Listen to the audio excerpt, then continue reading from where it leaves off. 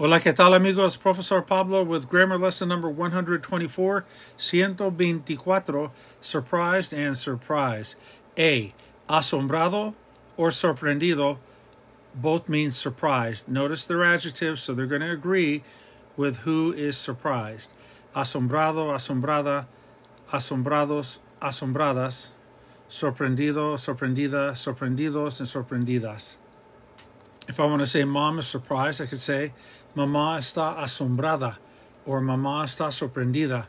If you want to say we are surprised, estamos asombrados or estamos sorprendidos. The girls are surprised, las muchachas están asombradas or las muchachas están sorprendidas. Point B, the word for surprise, la sorpresa, una gran sorpresa, a big surprise. Now we know gran technically means great, but in this instance, una gran sorpresa, it means like a big, we say a big surprise, right? Una gran sorpresa. So there are two ways of saying surprised, asombrado or sorprendido. And then surprise is la sorpresa, a big surprise. Fue una gran sorpresa. It was a big surprise. It's going to be a big surprise. Va a ser una gran sorpresa. All right, that'll do it for surprised and surprise.